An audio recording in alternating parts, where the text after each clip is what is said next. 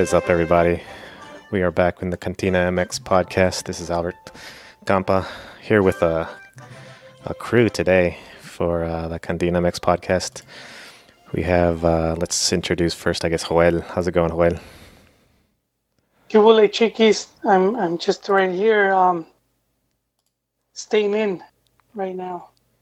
Isolated? Avoiding the desmadre. Oh, yeah. We only do online scandal stuff, I guess. Not the real deal. So, yeah, thanks for coming on, Joel. And let's go to, I guess, your compadre up there in the north. Jaime, what is up? Hey, what's up, everybody? Welcome. Got a lot of topics going. We also finally have Ron from the East Coast. A little bit late at night for Ron, but how are you doing, Ron? Good. Tired. Yeah. We're bunkered down and I kill time. Yep. I guess you don't have to work in the cement. We got some cement news with Cruz Azul a little bit, but we'll talk about that later. Mm-hmm. You're relieving your delicate hands from the cement, I guess. Yeah. Got these, lady hands. I can't mess up anymore. Can't be messing with that cement. It's toxic. All right. So, what shall we dive in first? We have actually a bunch of stuff going on. The thing that highlighted to me is the Juan Carlos Osorio statements. I don't know if you want to start with that. We can go into what he says, pretty much exposing the mentality of the Mexican soccer player. Were you guys able to listen to those statements? Yeah, but honestly, I said it before and I'll say it again. I always thought that Osorio was always just too verbose. It's like sometimes he just, speaks just like because he wants to hear himself talk. Yeah. And, I don't... I just thought it was BS because Brazil was not the defending champions in Germany. So I mean, the logic would say that we would lose again. That we would have lost against Germany as well. And I just think that his comment about they were prepared. I mean, they weren't prepared, but I've been preparing myself for 30 years. It's like he's not an innovator. It's not like he's done anything great. Him to basically make himself out to be this be all know all. I honestly, to this day, I still want to know who the hell is the one at brought him in. I'm just like and furthermore, it's like who are the idiots that accepted this guy?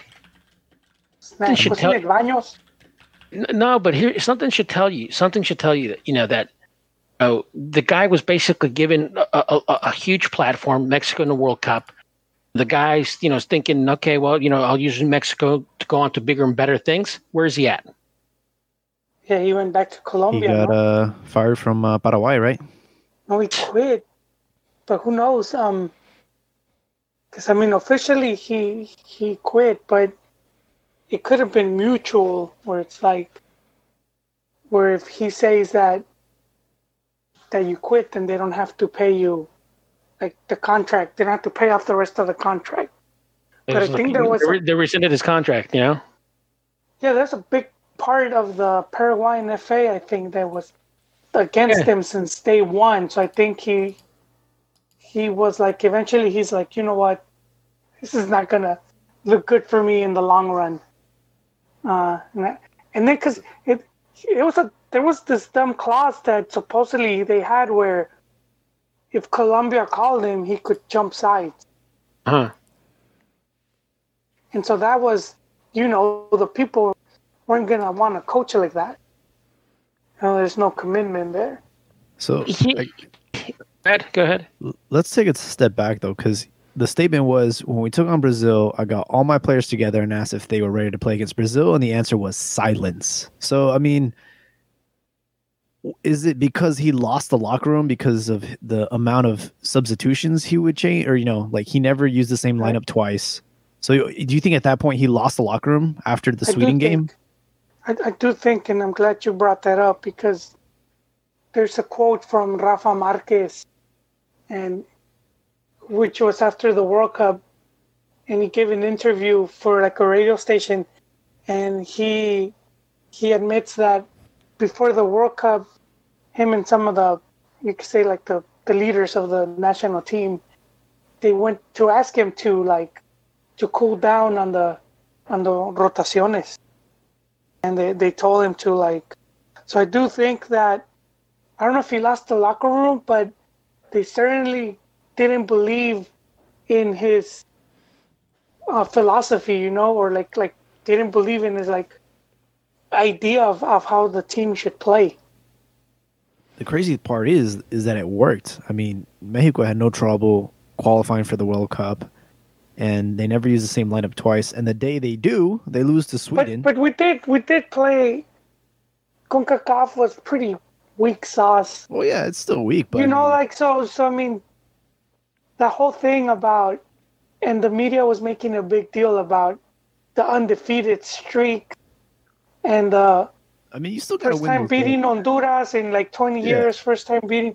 Like, exaggerated, but I mean, if you go back to Chepo's run, his first what is it? The one before the Hex.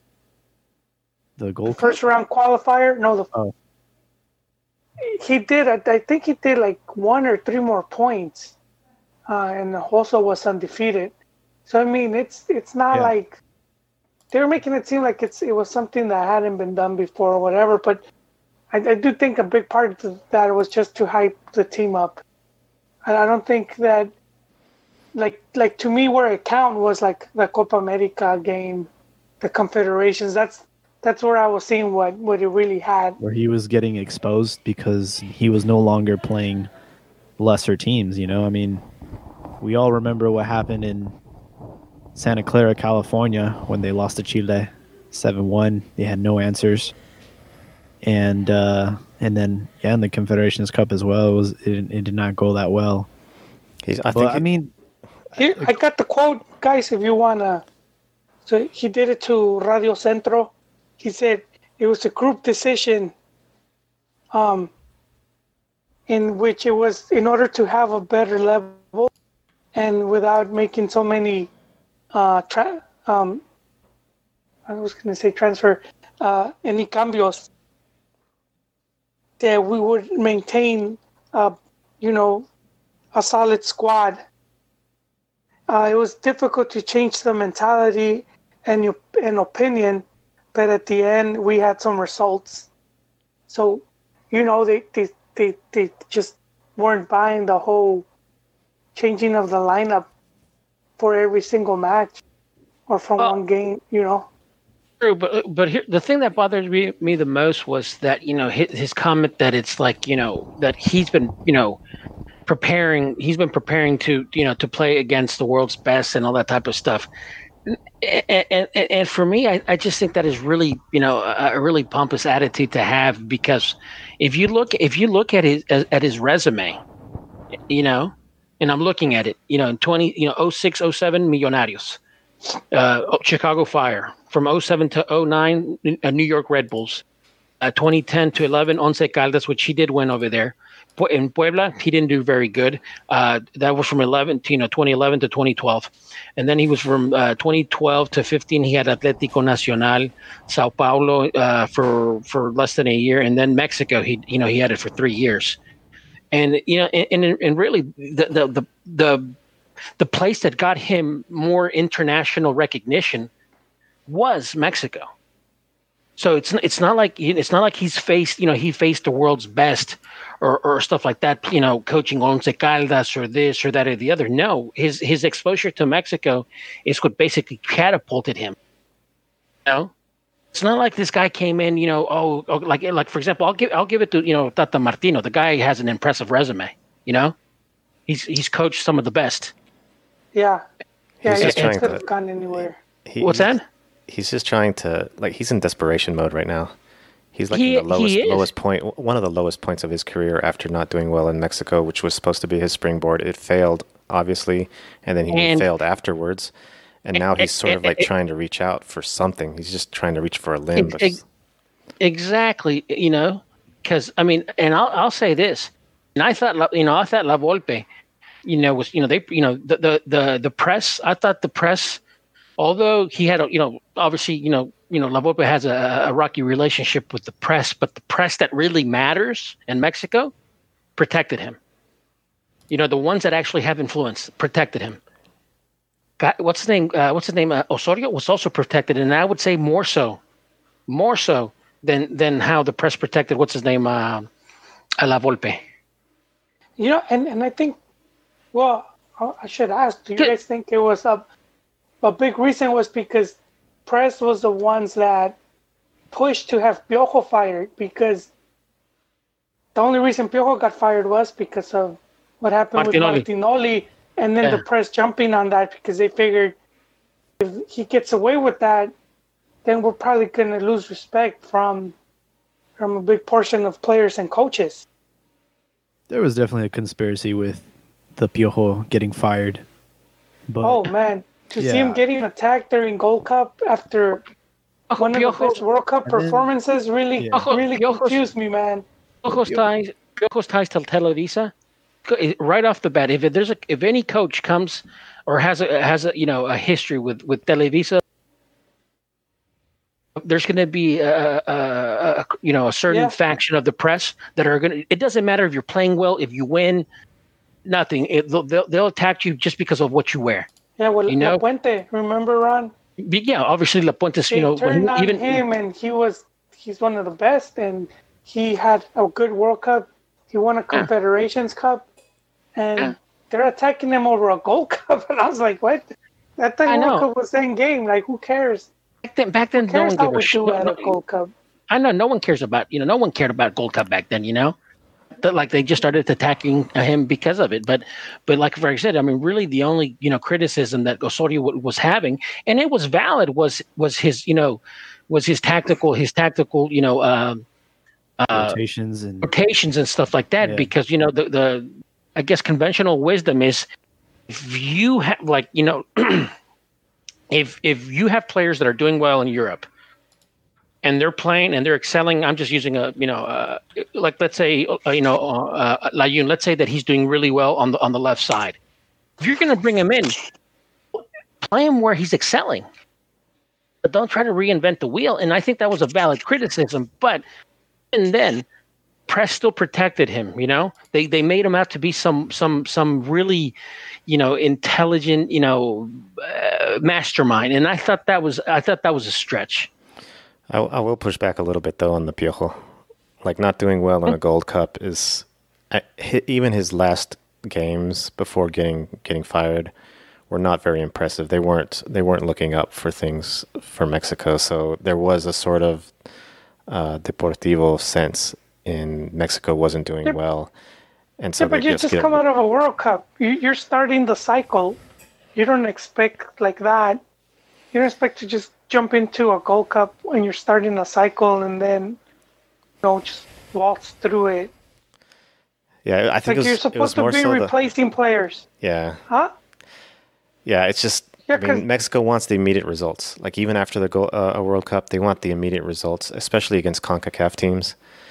Osorio was lucky in that he had, I think it was just fortunate, and we've talked about it before. I think Jaime came on a lot when Osorio was on there, and we argued with Pern about it because Mexico or the CONCACAF was at its lowest level when Osorio was. Yeah, it still is right now. Yeah, it is. U.S. is going up a little bit, I think, but there's still nowhere where they've been at. You have to watch out for the almighty Canada, guys. Nah, dude. So right now, Honduras, Costa Rica, U.S. There's not been really a tournament to gauge really where every team is at right now, and like everybody's kind of either in the rebuilding phase or just their current crop of players aren't really doing it.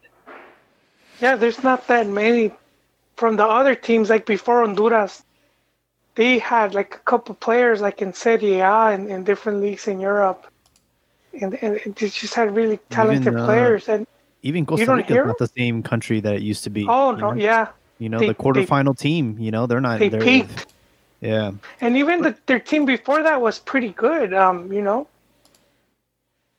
Yeah, but kind of to go back on track, the players, I know that they said that they would literally go to bed not knowing if they were going to start the next day, game day. And I think that has a lot to do with like the team being silent after him asking that question about, are you guys ready for Brazil? Because the way you got to remember, the way we started the World Cup was a bang. We were on top. We beat Germany. We beat Korea. We had 6 points. And it's like, Mexico's at an all-time high, you know what I mean? And then that game against Sweden just completely deflated the entire like country. Like everyone felt like that was like the biggest loss. Like I honestly felt that we were eliminated from the World Cup after that disgraceful game. So I feel like the players were silent because I don't know, maybe Osorio did them dirty. I don't know. Maybe. I think they lost confidence in like. We don't think you could. You're gonna. He was praising him as a genius after they beat Germany, and even himself. I remember as soon as Chucky scored, they pan in on Osorio, and he's like hyperventilating, like he just couldn't believe it. And I remember. Yeah, like I don't buy. Oh, I've been preparing myself. I think yourself to be hyperventilating. Like, yeah, but honestly, I honestly think that Osorio really messed up the tactics with in the time management with South Korea. I thought they should have really taken it more to South Korea, because that goal that Korea scored on Mexico came back to hurt. What's that? Yeah, Son. Son. Yeah. So they should have Mexico should have really taken it to South Korea on that, and like I said, I never really thought that Osorio, I honestly don't even think that that the players really were convinced. Although sometimes you hear them say oh, we're with the profe, we're with this and that, but that's just that's just a lot of publicity. No, it's not. Was it that one game where like if they won the game, they agreed to shave his head? I feel like they were pretty tight with him, and I remember Chicharito speaking highly of him. He said like he was like the second best coach he's had, so I'm like, the team, I think at one point the team was behind him, like it wasn't like the 2014 campaign where we literally had to go to repechaje to qualify for the World Cup. It was more of like they didn't have that pressure on them from the media. Wasn't Cheech playing bad going into that World Cup? I mean, he was at West Ham and he wasn't really but he wasn't even. Yeah, but he was playing for Mexico. He was still like getting starts, and he became the top scorer of the national team. So for the national team, he was coming through. But like I think like the campaign itself, like qualifying into Russia was a lot easier for the team, because a lot of these players went to that 2014 World Cup and they were trying to shake some skeletons. So I feel like the 2018 campaign, it was a walkthrough to get in, and like. The media was on their side. They had a coach that I had the team but I guess like once they got exposed against Sweden, that's when they realized that he was a fraud. And then he was also up to no good, wasn't he? Like cheating on his wife. Yeah, he had a side chick, and he would send her like flowers almost every day. What is it with coaches like getting us to the World Cup and then just completely like shitting the bed, like La Volpe twice? Like, what is it about the World Cup? Like, do they just, all right, we qualified, everything that happens from here on out, it's whatever, I already got paid? You know what? The guy that I thought actually overperformed as opposed to underperformed was actually La Puente. Because going into, actually Piojo and La Puente were probably the ones, because of how they went into the World Cup, how the team was before, and then how they just stepped it up during the World Cup. Obviously La Puente and Piojo, but I personally think that, and what Osorio is saying, I think, is that I understand that Brazil's better than Mexico, and I understand that they have a deeper roster, But one of the things that I do not agree with him is that it doesn't matter. It doesn't matter if Brazil's better than you or that they have, a deep. In a tournament, you can play percentages and you can win. You can play, if it was a league where you're playing them, when you're playing them 10 times in a year or whatever, they could beat you 9. But but in a cup tournament, in a knockout tournament, one game. Yeah. If you play percentages, if you're smart with your with time management, if you're smart with how you attack, when you defend, how you defend, stuff like that, you can play to your advantages. You don't have to be, you don't have to be some mastermind. And I always thought that that he tried to make the game a little bit more difficult. He's a try hard, man. He's a try hard. Like I said, dude, I guess I'm a la puentista to the bone, man. He tries to make the game simple, and La Puente would always say, "There's 3 things in football: you attack, you defend, and you recoup." It's interesting you bring that up. I was reading up on Menotti, and he's like in the same line of thought where he feels that, and it's funny because he was talking about the coaches that fill up notebooks full of full of I would say notes, and he said I would pay to read those. I wonder what are they writing in, because he talks about just football being more simple than what some coaches make it seem to be. So he's saying no need to have all these notes written down on every single thing. Yeah, football's not that difficult. And should be. It really shouldn't be. Yeah, so I've said this here before, but I'm gonna say it again. Just because Menotti's been one of those influential coaches. So he talks about what the coaches need to win over a team, and he said they need to generate an idea, and then they have to convince the squad that that's the idea that's going to bring them success. Then they have to find players that are they will be willing to, that when the team faces adversity, that they're going to stick with that idea. They're not going to lose faith in it. And just going off of that, is reading Marquez quote, what Marquez said to Osorio before the World Cup, hey, we don't want to do this. I was like, man, they just, they didn't have much faith in what this guy, in his idea, in his whole rotación thing. And I do think the whole Sweden thing, I do think that affected him, because then he probably didn't do what he thought was going to work best. No one is just. I think you're right, Joel, because it was a bad move. Who's going? Are you really going to convince, as a professional? Are you really going to buy into this crap? Tomorrow you may play the game of your life. Okay, but then the next game you're going to get sit out because of a rotación. No. Yeah, that's. You're not. Yeah. I'm sorry. That is just human nature. You're not gonna convince anybody to do that. And that's why I always thought that, in the interviews and stuff like that, I always just thought that it was just, cliche type of interviews. Oh yeah, estamos, we're with Profe all the way and blah blah blah. But no one's gonna believe and eat that crap. You be on the bench. You come out with your real feelings. You're going to be on the bench. Well, and you know what? I think we were lucky because, I say Mexico was lucky because they faced the Germany team that they just weren't.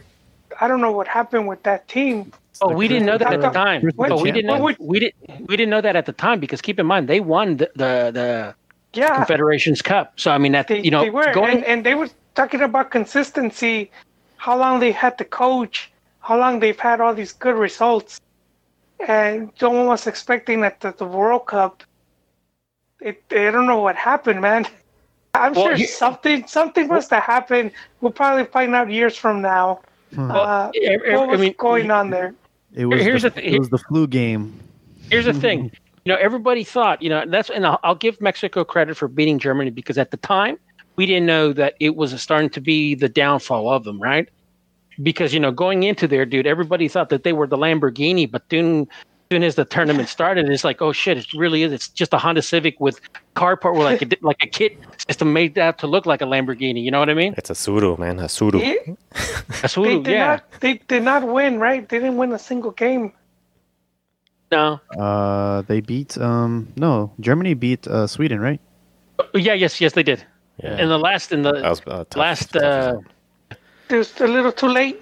No, they beat. That was the whole reason why Mexico didn't qualify immediately after winning the 2 first games, is because they lost to we beat them, but then they ended up winning against Sweden. And then they lost to Korea, no? Yeah, but we were going to the last game, still not qualified, because Germany could have beaten Korea, and then we would have been knocked out. So let me just yeah. Let me just give a. I don't know if you guys want to continue or have other takes on JCO, but I just want to my final comment on him is he's pretty much just he's irrelevant and has been for a while, and he wants to jump back on the scene. And now with this whole COVID and isolation and stuff, everyone's getting on these calls, these interviews, and with these Zoom interviews. And so he got his opportunity. He's getting his clout. Yeah, and so he's trying to take advantage. He's trying to jump back on the scene, and it's not going to work. So, that's JCO. We got some hot topics. So let's jump into this next one, because I want to hear what you. It sounds like you have some takes on the Mexican national team going or not going to the United States. Do you know what's going on there? So they announced that because of COVID, the states aren't going to allow fans into the stadiums. So Mexico said, well, guess what? We're not going to tour there anymore. So it's really funny, because can you think of another national team that plays more games outside their country than Mexico? Oh, yeah, there is none. We're the only country in the game that has more games in the outside of their own country. So it's for this whole time they've been pandering to the pochos and all the Mexicanos that are here in the United States. But the second they find out that there's no money, they're like, you know what? Let's just go back to Mexico. Well, yeah, but I mean, it makes sense. I mean, in Mexico, they have to sell $5 tickets, which selección games now they're about $30, maybe the cheapest. Yeah, but I mean, I don't understand. It's not like they're going to allow them to play in Mexico with fans. It's the same situation. Well, I mean, yeah, but they probably wouldn't play there either. Then, or if it's closed doors, it's just easier for them to host the game there if it's going to be a puerta cerrada than to travel all the way over here. So I mean, it's. But it does expose them. All about making money, though, man. Yeah, it does expose them. It exposes John de Luisa and the whole FMF exactly what they want the United States for. The United States is only here, and the travel to the United States for the national team is only there for the money. If there is no money and there's no people paying tickets, then they're not going to go. They're not going to bring it. They can just play in Mexico, and just. Well, I mean, I think he was a bit premature, because I know there's some teams that you could easily get a friendly with, because let's say they already had a game schedule. Let's say Florida is usually a good point. If a European team probably has to play a few games, they could go to Florida and play a South American team. And then from there, it's easier to jump off and play another, without traveling so much.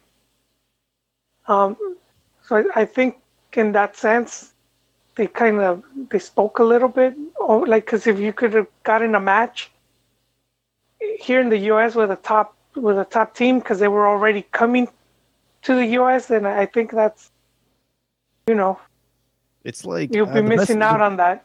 The best way to describe it is like you got this chick, right? And she's like basically like mooching off you. And the only reason she's with you is because you have money.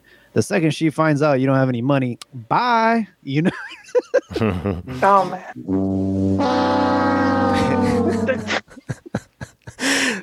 I agree with that. That's exactly how this is. But what they were trying to say is like, if we can't play for the fans, then there's no need to play. So I think he was trying to like make it seem that the team, There was I think there was a friendly that we're supposed to have like this week, but obviously right now it's all canceled. But I don't know, man. I just think it's like, okay, no money, bye. Yeah, that's how it is. So I didn't expect We gotta talk about Morelia moving to Mazatlan. What's going on?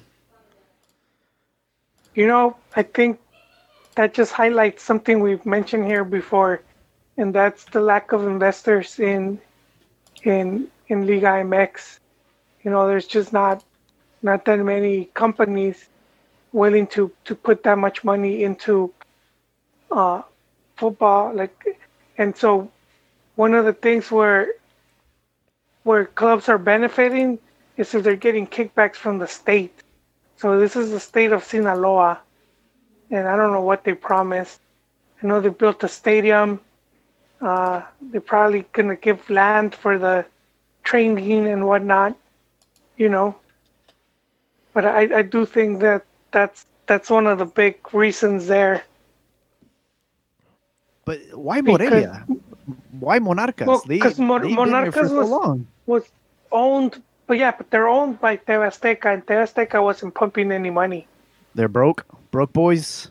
I don't know what the situation is, but it's been obvious they weren't investing heavily. So I don't, I think it's crazy because it really got me thinking. Because my team, the Oakland Raiders, moved to Vegas, so I know how this feels. But then I realized this does not happen in the world of football because it's not like you can have a franchise and just move it. Like it just doesn't happen in when I say football, I mean soccer, I mean football.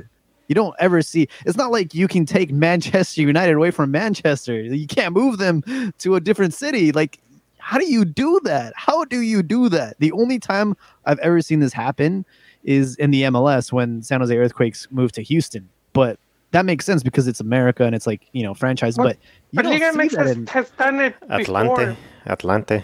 Yeah. In Mexico. Yeah, it's happened in NBA, NFL, MLB. No, yeah, but I'm talking about like football, like the world of football. I'm not talking about American sports because that happens. Well, that's because most of those clubs were always tied to the city, so they had like strong ties. Not to the city, to their community.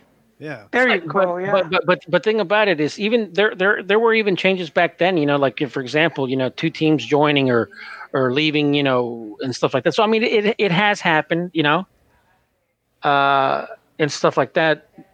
It's happened in Mexico, but I don't think that's ever happened in like England, in Argentina, and like all over the world. It has not happened. You don't see a team just get up and move because of money. That's just so weird, man. This guy's got Sprint XL. What's going on, man? Yo, man, bringing back the early 2000s. Oh, what's up? That for me? I don't know. I heard a Sprint Nextel ringtone. Verizon. Sprint.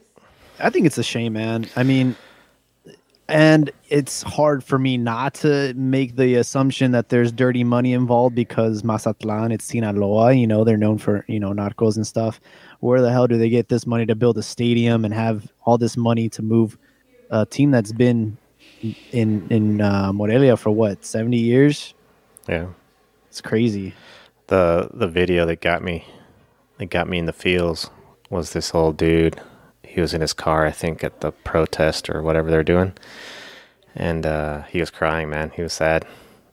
Sad at the possibility. He was sad at the possibility of losing Morelia, of losing the Monarcas. Well, I think it's a done deal, man. Well, yeah. At this point, I think that it is a done deal. You know, and it's been a done deal. The tweets, the first tweet from FC Mazatlan, it was tweeted like a week ago, and they already had a photo of the stadium and Delfines. They already have a mascot, and now it's been taken down. So I don't know if maybe they're still trying to negotiate. They've seen some of the pushback from the fans, but I heard the guy saying that Delfines was not going to be the name of the team. Oh, okay. So, but I think since the stadium was being built, I think this whole negotiation had already been dealt with. You know, why not? Why not do that to Veracruz? Turn the Sharks into Dolphins, or what I mean? Why not do it for a franchise that is struggling? Morelia, they actually had a pretty good resurgence in the last couple of liguillas. No, it depends the owner. So again, I'm gonna go with what I said with how the investors, like in Mex, you don't have that many companies right now that are willing to like Bimbo.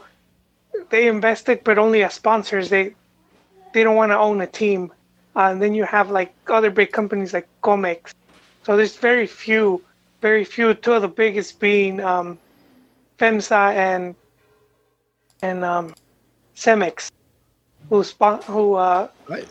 I don't have a problem with a new team buying their way into the first division. I have no issue with that. The issue I have is taking an existing team's spot. Why not just add the 20 to the team? Because that's what the Liga MX has been trying to get the league to get to, is 20 teams. Why not just start a new franchise? Why would you do that to Morelia? Why would you do that to the fans? Do you really think that they're going to support this team? Hell no. They're not going to support the team. There's no way, man. There's no way they're going to just take it up the ass and say, yeah, we're going to support them now. We're going to trade in our jerseys for Dolphins. Like, no, there's no way. There's no way these fans are going to continue to support this franchise. I just think it was a complete, just terrible. Why not take, like I said, either a franchise that was like dying, or just buy your way into the first division? But the way they did it is terrible, man. It's really tragic. Well, that's because the team was going to disappear regardless.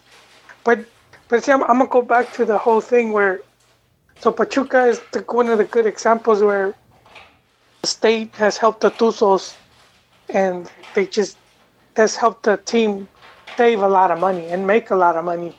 And I think that's similar deal with what's going to happen with Sinaloa. And so that was like right with it. It's just more way to make money here. I just don't see Sinaloa being I just don't see Sinaloa, or Mazatlan being a better location. Oh. Well, yeah, but I mean, it remains to be seen how that works out, because Morelia, I mean, if nobody wanted to take over that team, that's the pretty sad part right there, where it's like Morelia, yeah, one of the historic teams, but nobody wanted it.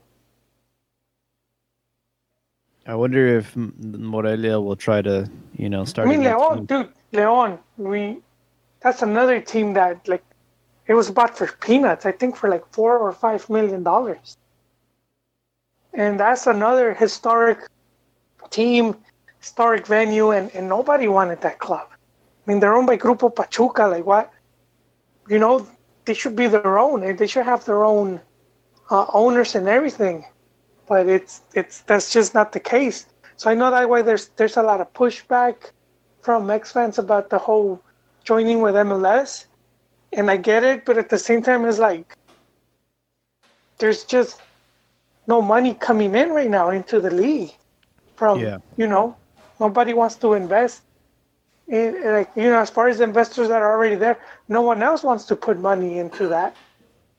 I mean, even Chivas, the way they were bought, that's like, it's kind of embarrassing, Mm-hmm. Being bought by the OmniLife. And he didn't even have to pay them full, man. He just gave them like a percentage. It is. It just seems like, I mean, I'm looking at the, I mean, I'm not really familiar with the state of Sinaloa, but I am familiar with the state of Michoacan, and I've driven there, passed through there, and stuff like that, and I'm just like looking at it in terms of the cities around Michoacan and the cities around Sinaloa, and just Michoacan being closer to the interior regions, closer to Guanajuato and the state of Mexico and all that type of stuff. It just doesn't make sense. Tourism wise, though. What's that? It's a beach town, no? Yeah, but Mazatlan. The thing about it is, there's no other team in Morelia. You know what I mean? There's no other team in that state. It's not like Sinaloa where they have Dorados. Michoacan. So they literally took, Michoacan. Sorry, it's like that was for Juan. He said Mazatlan, I think. Oh yeah. It's crazy though. Wait, what was it, Chiquis? Michoacan. Michoacan? Yeah, Morelia, what? Michoacan. No, I'm talking about the where the team is moving to. Mazatlan. Oh, Sinaloa? Mm-hmm. Yeah. I always thought that was like a desert, like just bare desert. No. Like what's over there? No, Mazatlan is it's on the coast. It is. I mean, they're known for their baseball. I mean, they have baseball over there. Los Mochis. Yeah, that was another thing. Is like Sinaloa is there? It's baseball's more popular there. Did you remember that movie with Tom Cruise and Jamie Foxx? Was it Collateral? Oh, that's a good movie. Where it's like when they go to the jazz, they go into the jazz bar, and the jazz bar owner is just telling the story about Miles Davis, and then Tom Cruise. Oh, that's such a good story. I'm gonna have to tell the guys from Sinaloa that. The guy's like, oh shit. I was thinking that's probably how that went down, with the owners of Grupo Salinas. That was such a great story, Carlos Salinas. I have to tell the guys Sinaloa that story. Oh shit! All right. I'll move the team to Mazatlan. Oh. Been around, man. These Stallone references. But no, like I said, well, I mean, hopefully it works out. For Mazatlan, but like I said, dude, Michoacan, Morelia is established, dude. It's an established, Yeah, they have huge. So was Leon, man. They have a huge following, though. I have no problems with Leon. I have no problems with Leon, dude. They have They have it. No, but we saw what happened once their coffers dried up. They fell to second division. There's it just went really bad, and I think that would have happened to Morelia, like if had TV Azteca not put whatever little money they did, I do think that team would have eventually just fallen to the wayside and then just been like. But they were division. Were a playoff team. Yeah, but I know they were. But they, I just realized they were selling their top players too. Ruiz. Yeah. So I mean, it goes to show like they were probably broke boys. Oh no! Actually, actually, they've been moving. What's his name? The dude from Peru. What's his name? The guy that you just mentioned. What's his name? Ruiz. I mean, he basically said that. Look, hey, Mexico was fine if you're single and stuff like that, but with the family, it's like it's a different story. And obviously, I mean, this podcast isn't really made for talking about those issues, but Mexico's got to clean up its act in the appearance of safety and stability. And I hate to say it, but certain areas, Michoacan being one of them, Sinaloa being one of them, things get dangerous, man. They do get dangerous. Gignac seems to have a good family life. I think Yeah, I think that's this. Monterrey, though. But I think Yeah. because I think that's because of his Romani, gypsy type of lifestyle. It's like he's cool. He's kind of like a pikey. He's used to it. He's basically Mexican. Well, Um, you guys are making me think that this Liga MX is like almost about to go bankrupt, man. Like the way Joel is talking about going to MLS, that needing some support from MLS, all these movements of teams, that there's not enough money, they're not making good cash. Chiquis. Like, how has this league lasted so long? How is this league almost about to come to a very end? No, because it's still a very, very good and lucrative league. The thing about it is it's not designed to have 30 teams right now. Yeah. It's just 30 or 20. But no, look, and I don't mean to sound doom and gloom, but if you look at, I'll say 90% of the teams, they don't even have their original owners. none of them Nobody anymore. does. And then look at Chivas. They're supposed. They were Actually, supposed to be like, what? Cruz Azul is actually the only one, the last one. Yeah, and that's our next topic because they're having there's some stuff going on there. Oh and boy. of course, No, with money again, it's not the owners, it's the executives. the cooperativa or It's the executives. In fact, Rafael Huesca from Esto actually he pointed that out in a tweet that it's not the ownership.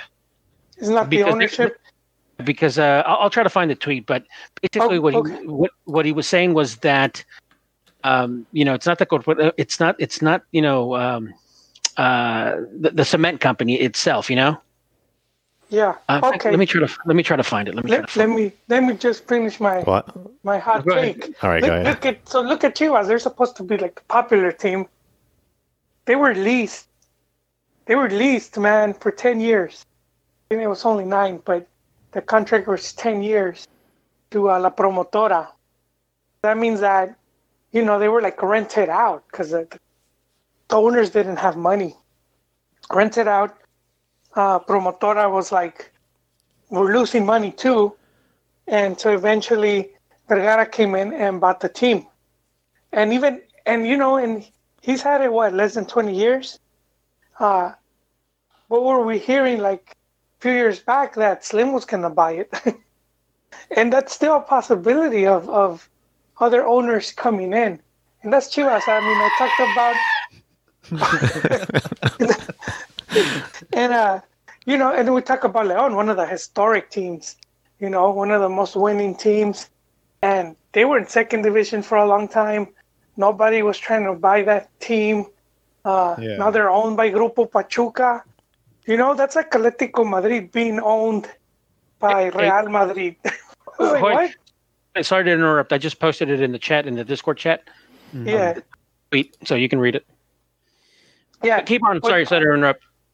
Yeah. Yeah. Oh, no, just so you could go like that team by team, and it's like at one point or another they've changed owner like multiple times, and then sometimes you get lucky, like the way I think Santos got lucky. Grupo Orlegui has done a great job, but Grupo Orlegui weren't original owners.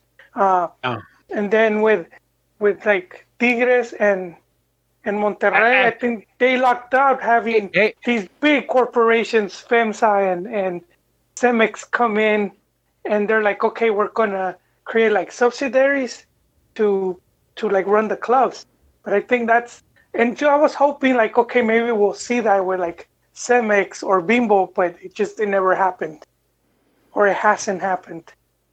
Hey, this contradicts, this article from FMF State of Mind contradicts that. They're saying that Billy Alvarez and his brothers, their accounts have been frozen, and they're being investigated by the Mexican authorities for suspicion of money laundering to organized crimes. So that would mean that contradict? That it was the owners. No, they're not the owners. Cruz Azul is owned by La Cooperativa, and Billy and them, they're like not the owners, because you can't own it.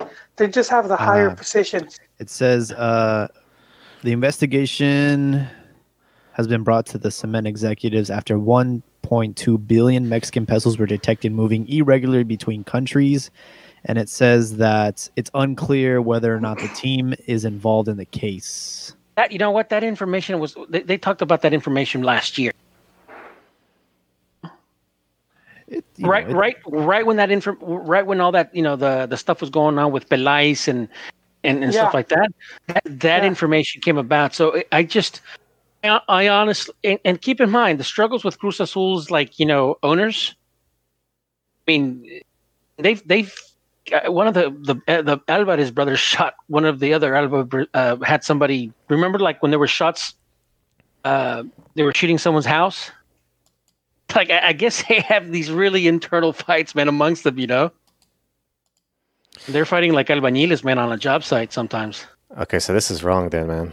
So this dude, Antonio Tinajero. Well, I think that article. I think he's just probably just translating, a report from. Well, no, he's saying that the Cooperativa is the owner, but so is Alvarez and. No.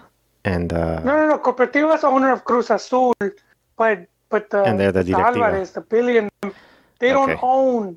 They don't know. You cannot own the Cooperativa. It's like it's owned by the whole group, not just. But those guys, they sort of like. They have the highest spot, so they make the shots. They call the shots there. But if they're the ones that are being crooked, unless it's like Cooperativa wide, but I think it's just those two guys that have been, Yeah, they're the ones that got. It's similar to with you had it at Chivas with Angelica that was stealing money from OmniLife. So in Mexico, it's almost the same thing as like the league of the way it's structured, where it's democratically controlled by its members. Even within any organization, there's always going to be an executive board of sorts. So basically, the Alvarez, they just must, in fact, Alvarez is the Garces and the Alvarez, their families go way back. Into this, co-op business, so it's like they have a lot of pull within their own structure. But like Joel is saying, is that you cannot own it. It's not like guys, tough shit. I'm selling. You guys get nothing. It doesn't work. That it's illegal. Hello. Nonetheless, it does look bad. I mean, look at what happened to Rafa Marquez. You know what I mean? Like he had that asterisk next to his name because he was his money was involved with narco ties, and he's not allowed to come back to the United States, if I'm not mistaken. Yeah. So I mean, even if it's whatever, it may or may not be true or not, it definitely does look bad for the team. And, obviously right now, all these sports outlets are struggling for content. You know what I mean? So, of course, they're going to take this and blow it out of proportion and go like the DJ. I got some hot fire for you, some sizzle news. But I'm sure this will blow over. But it's just people forget. But like La Promotora. So La Promotora that ran Chivas. And that guy was embezzling funds. Because he had ties with Pemex, and then all of that was just a hot mess. You could Google search anyone if you want to have a interesting read on that. And so that was a big reason why they ended up just giving up the Chivas, and even before they gave up Chivas, where they started selling a lot of these known players.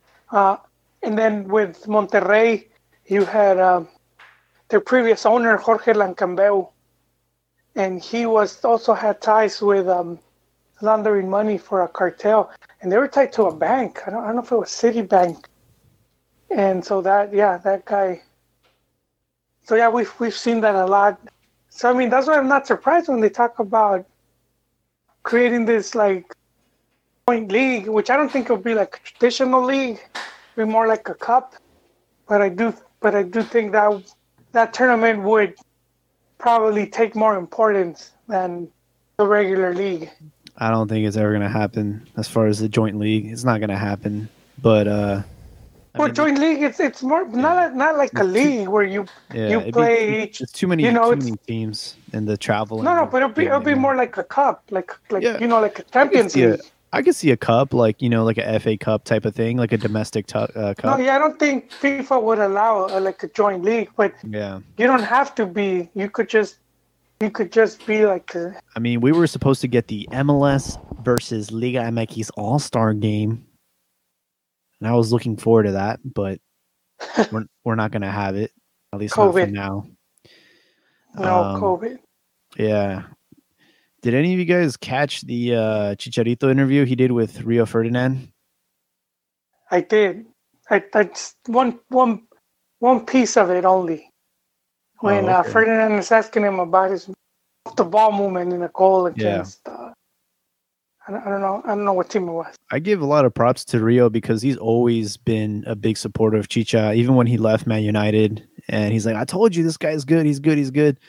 But he really talked about how much of an impact Sir Alex Ferguson had on his career.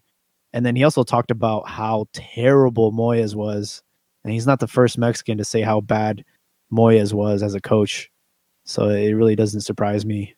But man, that guy was terrible. He basically split up the entire team, and he said how frustrated he was with that. He ended up going to Real Madrid anyways, but he also said that the best players he played with were at Madrid. He mentioned Modric, he mentioned Ronaldo, he mentioned Sergio Ramos and De Gea. And out of Man United, the only two players that he named was Rooney and Michael Carrick. Huh. Yeah. One thing Moyes did was when he came in, he replaced all the coaching staff. And I do think that was part of their down. I wouldn't have done it. If you have like a successful organization, I'm not going to come and then just boot everyone out. Yeah, was it Quiroz was like Ferguson's right-hand man for like years. And just as he decided to just clean house. It's his birthday today, eh? Today's his birthday. Happy birthday. Chicharito. Whose birthday? Chicharito. Oh, Chicha. He's turning what, 33, 32? How old is he? 2. Yeah, he's old, man. Getting up there. Oh, that's why he's in MLS. Is he still doing Naked Humans? Yeah. He's a boomer. He's still prime age, man. I don't Thierry Henry, Luis Suarez, like these fools were bagging goals still at 30. 32 is still prime, man. I think like 30, like anywhere from like your late 20s to like early 30s, like your prime. Well, if you stay in shape. I mean, look at it. Depends Ronaldo. the player. It depends the player. How old Ronaldo? He's 35. But that guy, he's a freak. Yeah, he's a freak specimen. He's a freak of nature. Yeah. It's funny hearing other players talk about how like when they go into his house, it's like what was that? I forget who the player was. It's like he invited him to eat, and it was just basically chicken, but that's it, nothing on it. Oh no! It was like one of those Oprah moments where like Oprah tried someone's chicken. Oh, what'd you season it with? Oh, I didn't season it. No, it's like nothing. It's like everything is just from farm to plate. I mean, the guy takes his his training and his diet really serious. And good for him. That's the because I mean, honestly, dude, to maintain that elite in this day and age for 15 years is remarkable. That's what I will say about the Osorio comments. He talks about the mentality of the Mexican player. I'll sort of agree and criticize the mentality of the Mexican player when you see players like Ronaldo and even other players that make it to Europe from other countries like Brazil and Argentina.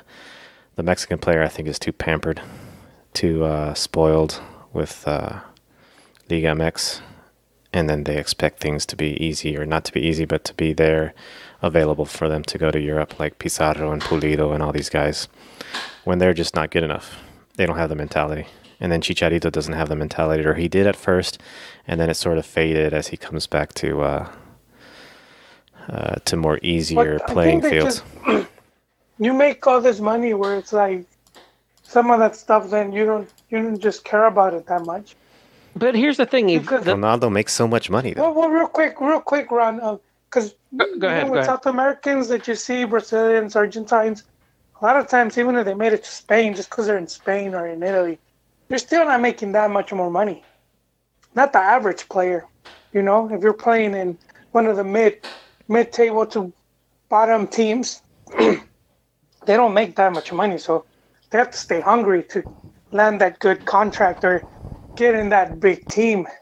And so I think, Liga MX pays well enough that a lot of players, once they get that one good contract, that's it.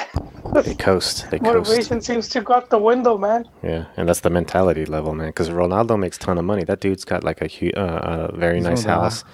All kinds of players or athletes in the world. Yeah, and he'll be working out and doing all kinds of stuff at home to be in top shape. That dude's a. But keep in mind that you're only just seeing what he posts. I mean, it's like, for all he could just be doing it for show and stuff like that. But like I said, the guy he just maintains. He works and he maintains. But keep in mind, dude. You can't really say that things.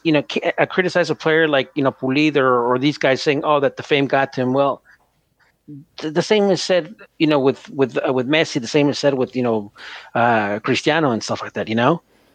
Well, whenever I know I see a little bit of drool whenever he takes off his shirt and does his goal celebration. I know you'd be looking at them abs. See, that's the proof right there. That's the proof that he works. That's the proof that it's not just an Instagram picture of him like flexing his quads and stuff. He does it on the field. And Messi's the same way. You don't see Messi posting all these Instagram pics, but that dude is short, but he has that solid leg and that solid base to do what he does.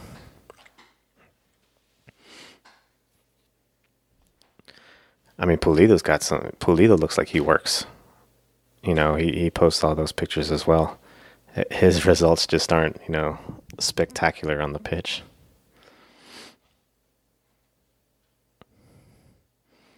Wait, he was leading goal scorer, Chiquis. Liga MX top goal scorer. Yeah, he's a fortunate type of guy. He's sort of like the point guy for Chivas.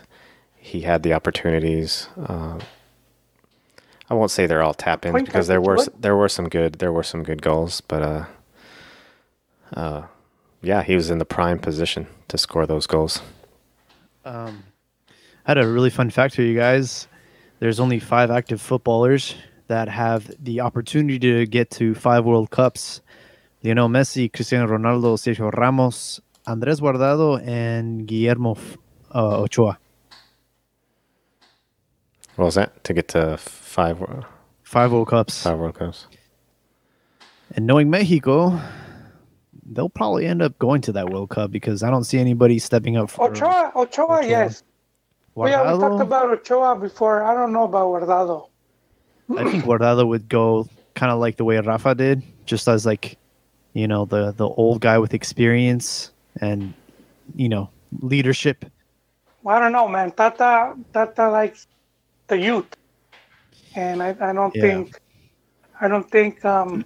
that's the thing of a coach like Tata, where I don't think you could punk him into, I don't think he's gonna get punked into putting in players. I saw in other news the Club America was tested for Corona. 49 results were negative. There's a total of 54. So there's America. Who did they test? Club America? Yeah, they stayed indoors. They quarantined. Yeah, they quarantined. Properly. They were not partying like Santos players and stuff. They had the curb service for escorts. Because they live in better neighborhoods. That's why, In Mexico City, better neighborhoods than Torreón.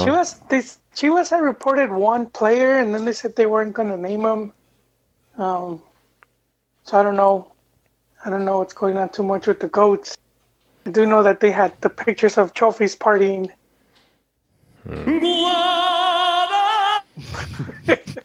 Oh, I was reminded of John. The memories. Speaking about Chivas, Beltran has been an ace for us in the E-Liga MX, and we beat our rivals America in the Super Clásico 3-1. Then we ended up being Necaxa 5-1, and then Santos Laguna 3-1. So wait, hi, ma'am. For those of us not in the know, what exactly is this E-Liga? Is it organized by EA Sports? It's I know that all the Liga MX teams are playing the FIFA 2020 game, right? Yeah, because FIFA owns the licensing to Liga MX, and they basically just said, hey, you know what? Since you guys can't play real soccer, let's just do this E-Liga, and you take some of your professional players and you play against other professional players, and right now it's actually Pachuca who's in first place. So I wonder if they'll give them a trophy at the end of give them a star and a trophy. And the games are streamed, right? The games are streamed on Chivas TV for the Chivas games. As far as the rest of the league, I have no idea. There really hasn't been much coverage, to be honest. On the website, the Tabla General only shows 1 through 8. So I guess the other teams. At first I thought, man, there are only 8 teams participating. I'll send you the link right now. I was like, do these other teams not have PlayStation or something? I've seen, I've seen like this. Yeah. Results and stuff, but I think Oh, I see the rest. What they needed to boost this would have been some shit talk, Yeah. Because those guys are on the mic. So if you would have heard them talking smack to each other. Yeah, they need to hop on Discord and they need to talk shit to each other as they're playing. I would watch. I don't want to see some dude just making a funny face because he missed a goal. I want to hear it. I would watch. I want to hear the shit talking. Dude, I would want it to be like the league. Like Ron, remember the show, The League? I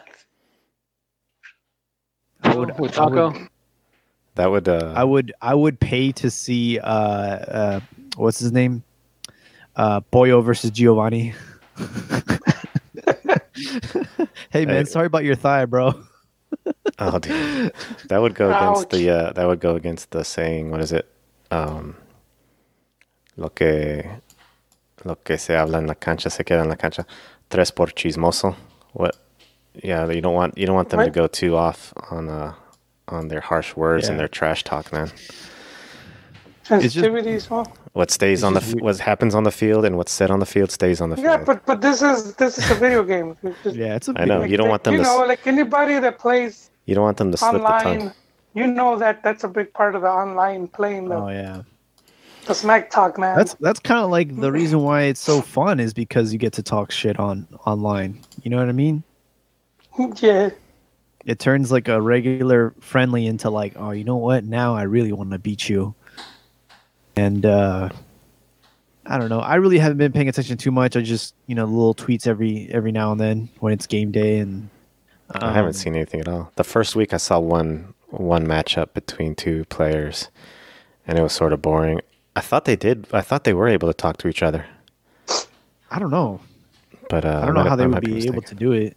Yeah. But yeah, I do agree. Like in the world of gaming, like if you know who Ninja is, that dude was playing what's it? I forget what the name of the game is, but he like the famous clip of him was like cussing out this one kid who died to him, but then like yelled at him, and then Ninja just got all crazy, man. He just raged at the kid. Oh wow! And what he said is just like it's still repeated to this day. It's sort of hilarious. So that's the. Oh, there's one thing that I forgot to bring up. Kasim Richards, he's a player that used to play for Veracruz. He said that He hasn't been paid since March 2018. To who? He says, we haven't been paid since March 2018, and then we won our case in October and still haven't been paid. This league wants to be taken serious, but things like this going on. Some players hadn't worked since the end of last season. Ridiculous. And, he was replying to somebody else that was complaining about not getting paid. Rodrigo Lopez. I don't know who that is. Yeah, that's a sad state of affairs in Veracruz. Just don't play for Veracruz.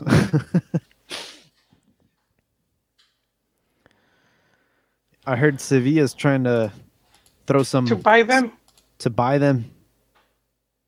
Yeah, that's an outside investor. So similar to what happened with San Luis, and I think San Luis is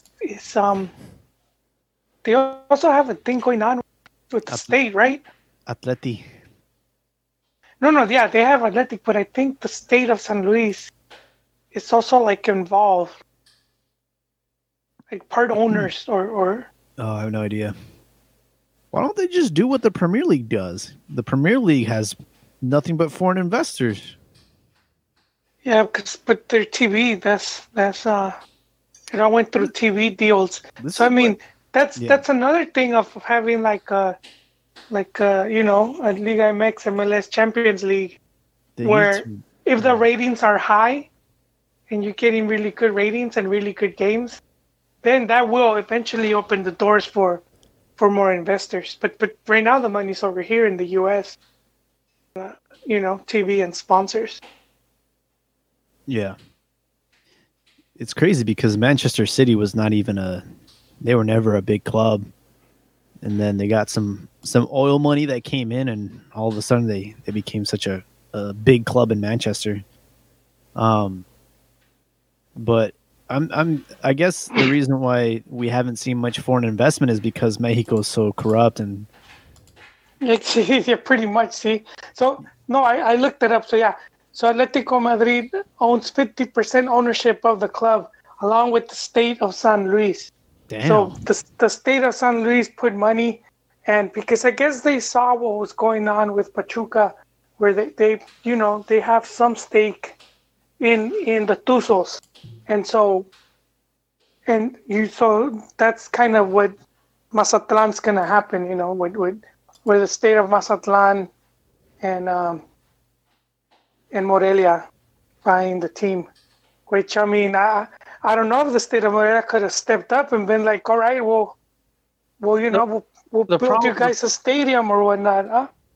The problem with the government, the state owning that much into the club, is that change of leadership means change of power and plan, and time it's happened. It actually has happened numerous times in the history of Liga MX.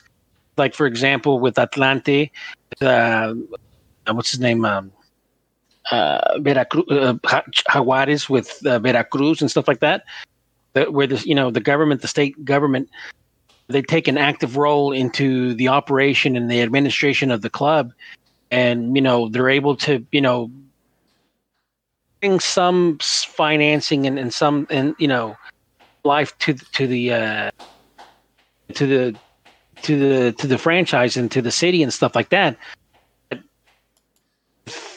When the results don't come, funding dries up quick, and those clubs suffer. Where's Veracruz now? Where's Chiapas now? Where's Atlante now? Yeah, that's. I just think that is his name. The owners of Mazatlan can't depend on Sinaloa, on the government. And granted, yeah, they can do some of the things that Grupo Pachuca was able to do, was get sweetheart deals, and tax breaks and stuff like that.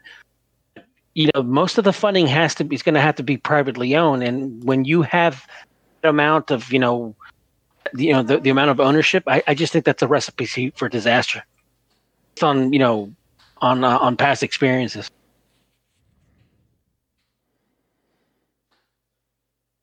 Hey, going back to our other topic. What happens? We'll see if I mean they were supposed to like make an announcement this week about what the hell's going to happen with Morelia. So Tom says tomorrow. Yeah. It could be confirmed. Yeah, we saw the tweet at the same time. Oh yeah. I don't know. I just saw it right now. Yeah, I just saw it too. Yeah. It's pretty impressive the amount of like fans that showed up these last couple of days in Michoacan from Morelia and just supporting the club and Yeah, it's cool. It's like wow, man.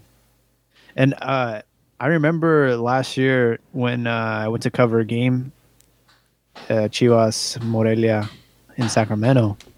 The stadium was 50-50, man. Like there's a lot of fans in Michoacan. They showed up and it was impressive, man. Like they definitely have a huge fan base. Hey, going back, who had to stick his nose into this whole Osorio business was the other ego, Ricardo Lavolpe. He said that his process was better than Juan Carlos Osorio's, and that JCO didn't leave nothing to Mexican football. So he's right. He's absolutely right. Yeah, I agree. He had to come in and bring in his 2 cents, though. That was pretty funny. Oh, but he's I don't think he's saying it to be because he's salty and stuff like that. It's whether I know that La Volpe is a very polarizing figure and stuff like that, but like him or not, he was and the players this day die on it and speak on it. His ideas, he was able to transmit his ideas onto his team. Like it or not, stuff like that. Deny him that. Mm-hmm. Yeah. And like I said, no one, now no one talks about rotaciones. They think it's just a joke of what he does, dude. Well, I mean, what did he really bring? Nothing. No. Yep. And for the level, what's his name, the Lida La Volpiana and playing from the back and stuff like that, dude. People talk about that, and people still play it like that, Like La Volpe knows that he's not the first one to do it. He was the one that really tried to just organize it a little better. We also had players of means that could, be like the wing back, I mean, we had Carlos Salcido in his prime, and he was perfect for that type of formation. If La Volpe had the crew now, the crop of players that we have now, back then in Osorio, I honestly think I thought he, We don't have the defense that La Volpe had, though, man. I would say that defense is probably the weakest point for the Mexican national team right now. In terms of forwards right now, no knock on Bravo. Mexico didn't really have, Borghetti was already aging. We had freaking Kikín. I know. And Franco. And we didn't have anybody. I mean, honestly, in terms of having a true forward, Mexico didn't have it. Bravo with his two left feet at times, man. Bofo's not a real forward. I mean, he's not. I mean, he's a playmaker. He's an attacking. He's a a deep line attacker. So is Cuauhtemoc Blanco. But okay, he didn't want to use him. That's fine. But in terms of having the forwards that what's his name that Osorio had access to. Mexico had better players under Osorio, and one of the things that also helped La Volpe was that there was also a group of players that had been playing together for a while. With Osorio, that group had been together for a lot. That group had been played for a lot longer. Definitely no experiments. And you already knew who was going to be, playing. Like, you knew your lineup. You knew it was going to be Osvaldo. It was going to be Salcido, Rafa Marquez, Dorado, Pardo, Osorio. I mean, that lineup we knew who he was going to play with. And Senior. Which, I will say the amount of naturalizados that have came and went on the national team. Senior is the only one that really I approve of. he actually, scored some significant goals for the national team, and he'll always have my respect.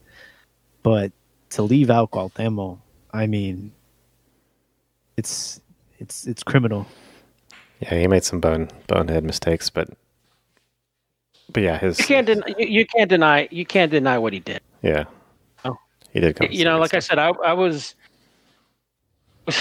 really mad that he left off Cuauhtemoc. In fact, Joel, do you remember? I forget the guy's name. He was, he wrote for the Houston Chronicle, and he wrote, why La Volpe got it right. Luis Bueno. I remember. Ron wrote. Swan. He counted. Yeah, and all the comments were on Ron's side. I made the guy feel real small, man. I mean, because everything I said was factual. It was no feelings, nothing. It was just straight up, straight up facts, straight up, just, like I said, dude, I annihilated the guy, and he didn't even respond back. And normally he would, and it's funny because the responses to me were just like, like they were just like, oh man, you're awesome, blah, blah, blah, stuff like that, I don't remember the guy's name, but just, you wrecked him. Like I said, it was complete. What's the ponage? Is that what you would say, Chickies? Ownage, man. It was ownage. He owned him. Yeah. That's old school.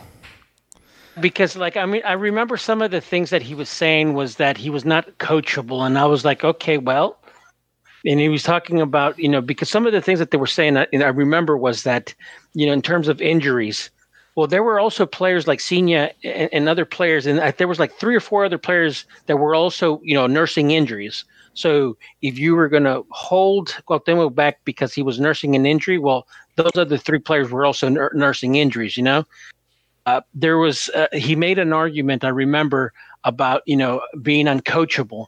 Well, I said, well, if that's the case, well, you don't take Javier Borghetti because remember when he denied that he wasn't going to play because he wasn't going to be substituted in.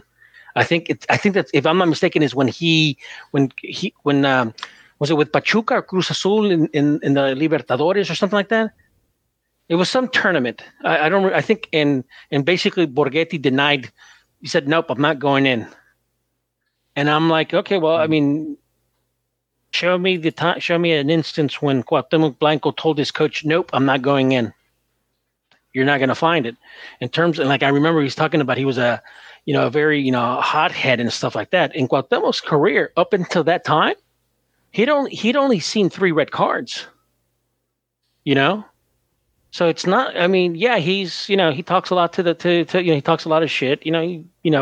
Obviously he has a weird relationship with the officials, but he knew when and how. He knew how and he knew when to shut up. And I guess for me, and this is one of the reasons why I always thought that Cuauhtemoc Blanco is and has been the best player for Mexico, is because obviously at that time I don't remember after the fact, or I never did analyze the stats, was almost a little over 85% of his goals were game altering, meaning what do you call it? He either tied the game or he gave Mexico the lead. Because there's been a lot of goal scorers for Mexico that their tallies, their goals have been when Mexico was already winning, and in sometimes blowouts, like Sagi. I mean, he scored how many goals against that Caribbean? What's his name? Was it Bermuda? Saint Martin, Martinique or something like that. He scored like 4 or 5 goals. It was like 7 goals and stuff like that. So there's a lot of players that have scored those type of goals. Borghetti, man, his goal against Italy is one of the best goals of the World Cup of all time. Yeah, but going back, that's what I was also. I mean, I was going all the points that he was saying why Cuauhtemoc Blanco did not deserve to be on that team. I countered, and I basically just shut him up. It still pisses me off, dude. After almost 15 years, dude. You know, that The reason Guau should have been on that damn team. Cuauhtemoc Blanco scored a goal and then posed at at midfield. That's why he didn't go to the World Cup. No, it's actually. I mean, that's not it. It's really relationship that they had in America. You know? They had a lot of beef. A lot of beef with Cuauhtemoc, with Germán Villa, with Lara, with Mac. It was with a bunch of players and stuff like that. It is what it is. And another thing I just saw, Jurgen Klinsmann is, I don't know if he's trying to get into some Liga MX coaching action or what, but he's... Is that right? He was rumored for Cholos like a year ago.